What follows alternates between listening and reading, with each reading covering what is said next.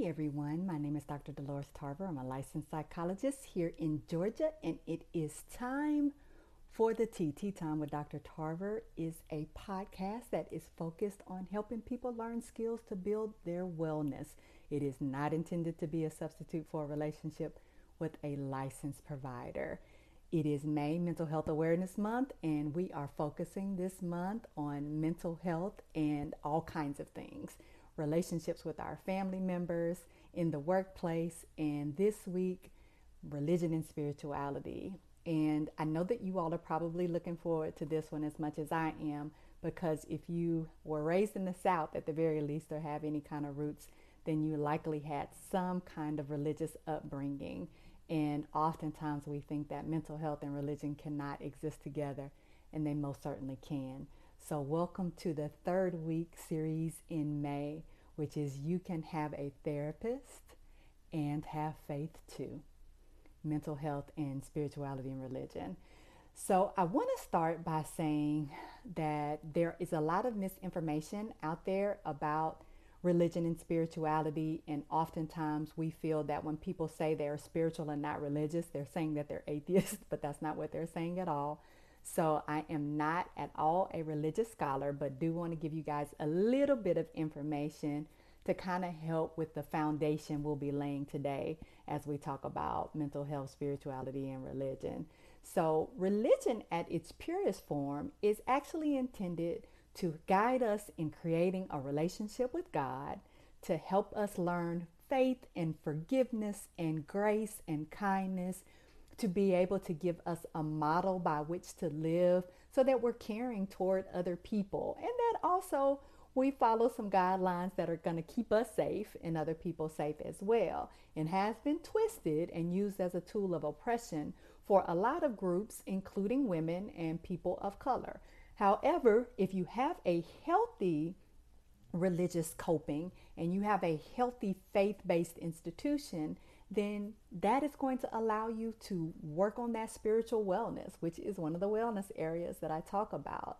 Similarly, spirituality, which is more self-based, is, hey, we're at our own pace, our own growth. It does give us a level of accountability, but also allows us to think about our connection to ourselves and the world around us. What's my meaning and purpose? Why am I here? And that I'm continually on this process of growth. So as you can see, both of them can be very helpful tools on your wellness journey, and they are not meant to be in opposition with each other. And in fact, you can be both spiritual and religious. And as I talk about this wellness area of spiritual wellness, I am talking about all of the ways that you can be healthy in your relationships, in your faith. And so it does not have to be exclusive, and it does not have to be detrimental. And that's what ends up happening sometimes, is that we end up getting these fallacies that we believe that a religion tells us that we're not worthy, we're not valuable. And we'll find out that there are a lot of shame-based ideologies that come out of that. And that's what I really want to talk about, because that's where our distortions come from. One of my favorite books right now that I'm reading is called Healing the Shame That Binds You, and that is by John Bradshaw.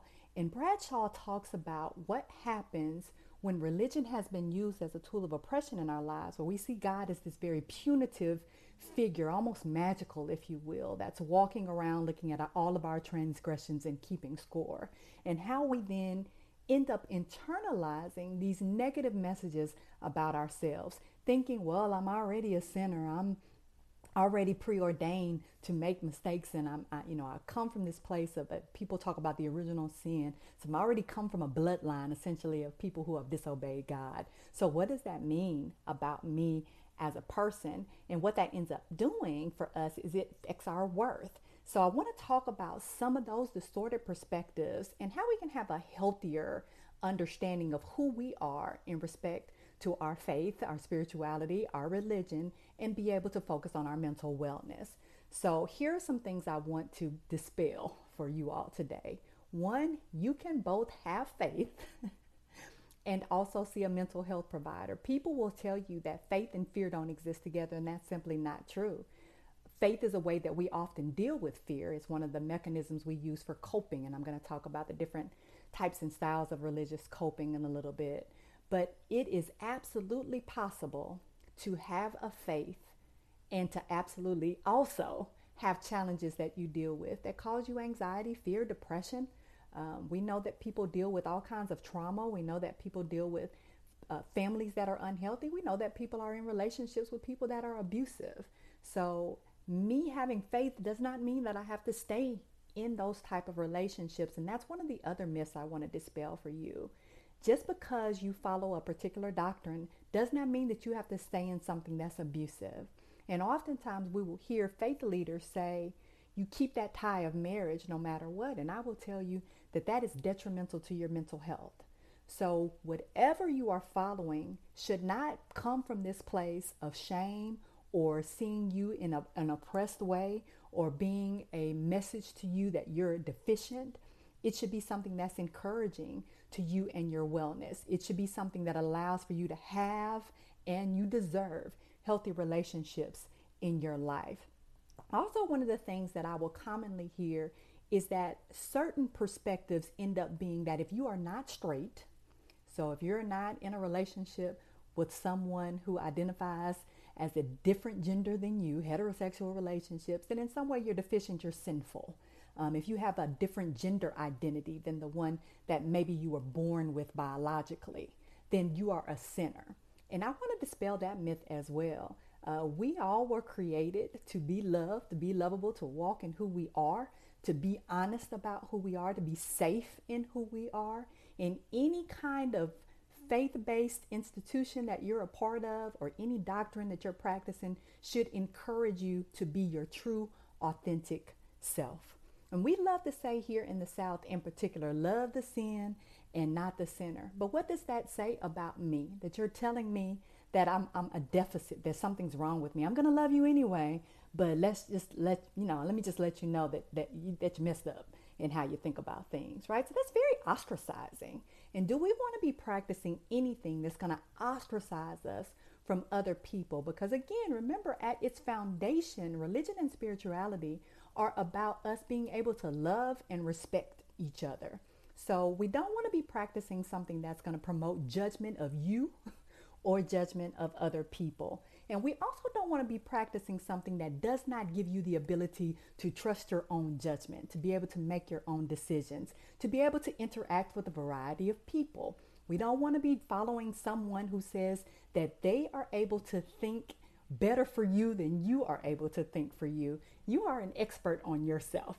So anything that you are following should be enhancing you. It should not be telling you that you have some kind of deficiency and you're less than, right? So why are you better than me? Right? So, and I understand that we often look for books and religious teachings and faith leaders and spiritual mantras to guide us, but that is not a replacement for you being able to make good decisions on your own. And we also want to make sure that we're not following any kind of guide that tells us that someone is constantly watching us and keeping score. Again, looking at God as some kind of magical being up there. It's like, I saw what you did. You're going to pay for that. Because it gives people significant anxiety. And I understand that we have rules and values and guidelines, and morality is one of the things that allows us to be able to think about other people. But I should not be so obsessed with thinking that every thought that I have, someone is keeping track of it. And now I've got to purge and do these things that are usually very unhealthy to try to even up the score, right? So we want to make sure that these are affirmation-based, whether it's spirituality, whether it's religion, that we are following guides that allow us to be able to nurture the best parts of ourselves and grow, because we do have areas where we need to grow. So let's talk about religious and spiritual coping. So there are a lot of different religious coping styles. I found an article that I really liked, and it dealt with parents' religious coping styles in the first year after their child was diagnosed with cystic fibrosis.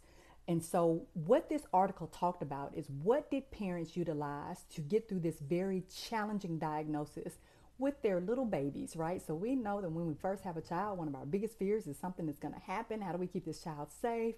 And when you feel like you're so helpless, there's nothing you can do, you're often looking for things to be able to help you get through that difficulty. And that's where religious and spiritual coping can be very, very helpful.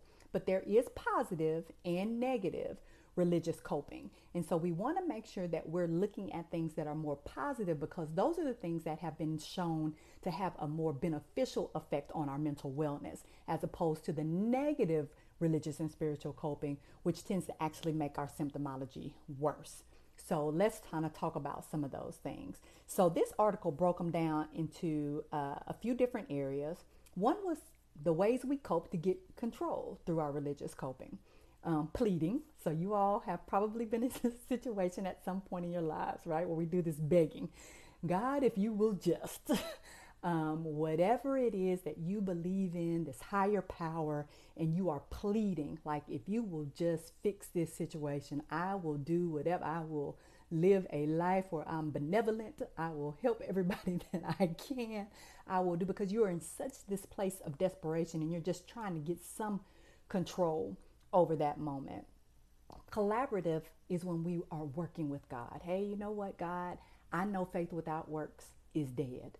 And so I need to do my part. So if the doctor is telling me, hey, we need for you to follow these recommendations, then I can do that and I can pray. I can do that and believe in you. I can do that and follow these guidelines that I am utilizing in order to be the best version of myself in terms of my spiritual wellness. That is actually one of the more positive mechanisms of religious coping, and tends to have the most positive outcomes, because it does give you some sense of control, but you also don't feel like you're by yourself. And that's one of the ways that people are able to have hope, to able to think, okay, right, so I'm not in this alone, and I know there's something out there, some entity, being, however you view that most high, that allows you to be able to walk in this space, because I know I'm not walking alone. A more negative religious coping style is going to be this deferral based, where, okay, there's nothing I can do. Like, God, you got it. Whatever you say is going to happen.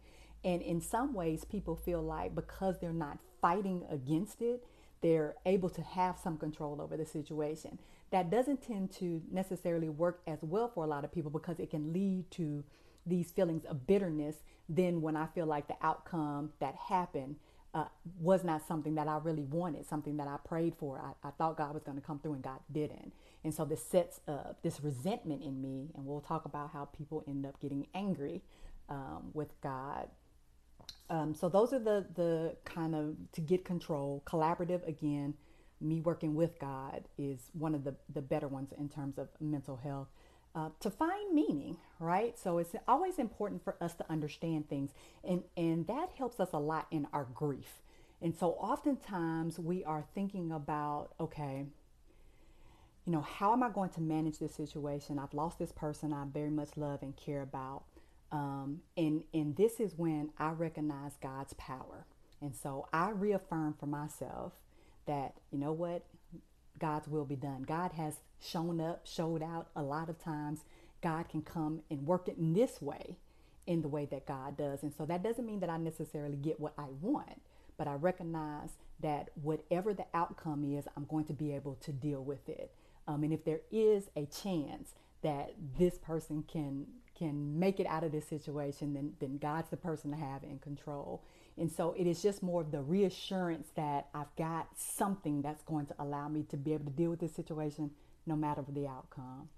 The other part of that is also recognizing my role in this, right? So we know that when we are trying to figure things out, oftentimes we put the plan in place, like, how can I manage this? What can I do? And it's overwhelming. As we talk about recognizing, you know what, God, you are going to manage this, so let me step back, then it frees us up. Now, a negative aspect of this particular coping is, again, that this God is punishing us for something. And so my way of being able to get meaning is like, well, I deserve this. I did something bad. So now what's happening is God is basically giving me my consequence for this bad thing or bad things that I've done. And that's why it's a negative form of religious coping. And you can see how negative religious coping really sets up anxiety and conflict in our relationship with God or whatever the spiritual being is, because now I feel like you're doing things to get back at me because, again, I'm not good enough. I've messed up, right? And so it leads us to those worth issues again. So that's why that is not necessarily the healthiest mechanism for coping. Trying to gain comfort, right? We try to do this in a lot of different ways, and one is to feel God's presence. And so this is sometimes when you go to that prayer closet or when you are with other believers, and you're just trying to feel the presence of God, the songs that we end up utilizing. It may be that, again, spiritual discontent. So now I'm mad with God. And this may be my way of getting comfort, is because I'm able to express, like, I'm angry with you, God, because I don't like how this turned out. That's not what I wanted. And God, if you really loved and cared about me, you would have given me what I wanted. My loved one would still be here. And I know you all think, how can that make you closer to a person? Because I'm being honest. I'm being honest in this relationship that I have with God. I didn't like that. That doesn't mean I'll stay in anger, but that's the place I am in now. And it is freeing to be able to release that emotion. Setting these religious boundaries, right? So what we'll say to ourselves is, hey, guess what? You are a believer. You have faith. You have hope.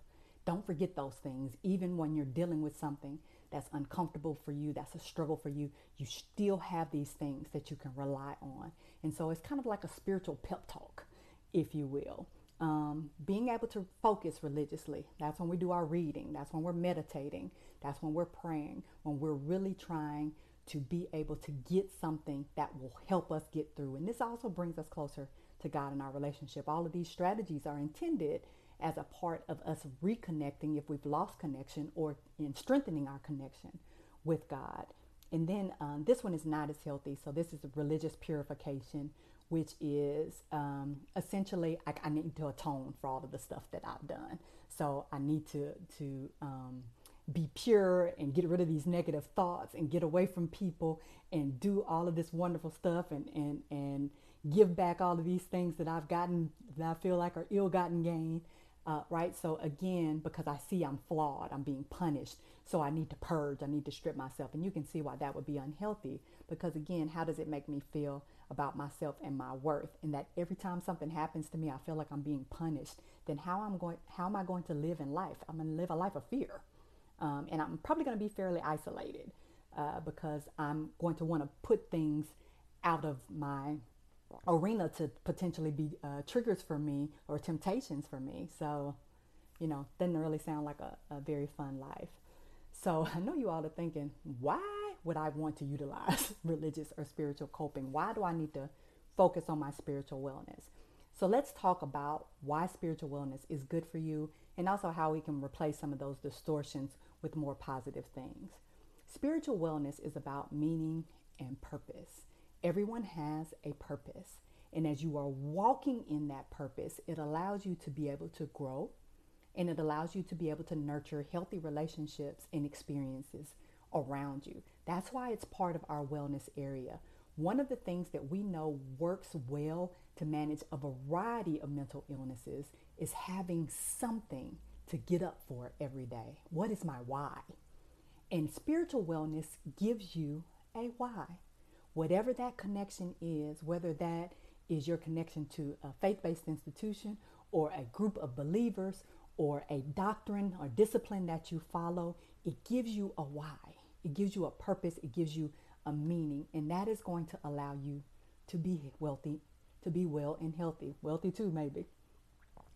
I want you all to also be aware that spiritual wellness is an individual journey. It doesn't look the same for everyone, and nor should it. So I don't need you to be comparing yourself to other people about, oh, well, they know more scripture or they're farther along in this 12-step program, because as you all know, a lot of the recovery programs are based on these steps, which include an aspect of spiritual wellness. And a lot of components of treatment do incorporate spiritual wellness. Now, they incorporate a lot of other things too, because spiritual wellness is integrative.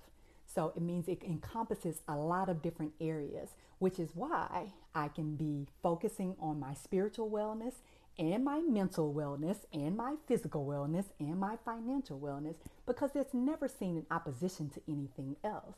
And what it recognizes is I need to be working on all these different aspects of me because I'm a whole person. I'm not just a limited person who has one perspective and only one area that I need to focus on. In order for me to grow, I need to nurture multiple areas, right? This is why we plant multiple things, because sometimes stuff doesn't grow. So that is the same thing that we talk about when we're nurturing this spiritual wellness. And it can involve a lot of different things. It does mean that you can go to a place of worship, but that doesn't mean the only thing that you do with your spiritual wellness. Yes, you can read scripture. You can have mantras. You can do yoga. You can do meditation. You can commune with nature. You can meet with spiritual leaders and other people of your faith. You can listen to podcasts, watch videos. There's a lot of different ways that you can nurture your spiritual wellness. What we like about spiritual wellness is that it gives us another resource tool to work through transitions in our lives, to deal with those losses, to be able to be affirmed even in our fear. Because again, I can have faith and still have fear too, but I have these things that I can fall back on that will allow me to be able to address it. When I'm in my deepest, darkest place of sorrow, this spiritual wellness gives me hope. It allows me to recognize today wasn't real great, but tomorrow could be a little better. And these are important as we're talking about working through difficulties, traumas that we have in our lives, things that happen to our children, things that happen to our partners, all of the pandemic that we have been experiencing. A lot of people have had to figure out ways to nurture their spiritual wellness to be able to get through. Spiritual wellness helps with grief, depression, sobriety, right? So we've talked about substance use, and their transitions, the trauma, all of these things. And so we want to also use it in preventative ways. So, hey, if I have a foundation, because again, the foundation is either growing closer in my relationship to God, or growing in my purpose, or growing in my connection to the environment around me, learning how to be a person who gives people grace and who is understanding and recognizes that we're all going to make mistakes, but can learn to forgive and connect and be empathetic. So I'm growing in all of these areas. That's prevention for me to not have some of the significant consequences that may happen. So it buffers stress, but it also can buffer and kind of temper, if you will, some of the mental health disorders so they don't get as bad. I don't fall as far down into the depths of depression. My mind can be able to be eased a little bit, so I'm able to release some of that anxiety, right? So it can be preventative as well. Often spiritual wellness is something that we do with other people, because that allows us to have that accountability. You don't feel like you're alone. And if you feel like you get off track, right, the accountability piece, if I feel like I get off track, not only do I know where to go, but also if I'm hurting, I'm in pain, I have some people to support me. Because what we know about grief is sometimes when we share it, it lessens the load. So what do I say all of that to say? I say all of that to say, these are ways that you can replace the distortions that you may have developed over the years based on some things that you may have been taught. And it was shared in this space of religion or spirituality, but it was not based on the actual, again, at their purest core, were meant to be very loving, nurturing, caring guidelines for us. They were never meant to be oppressive.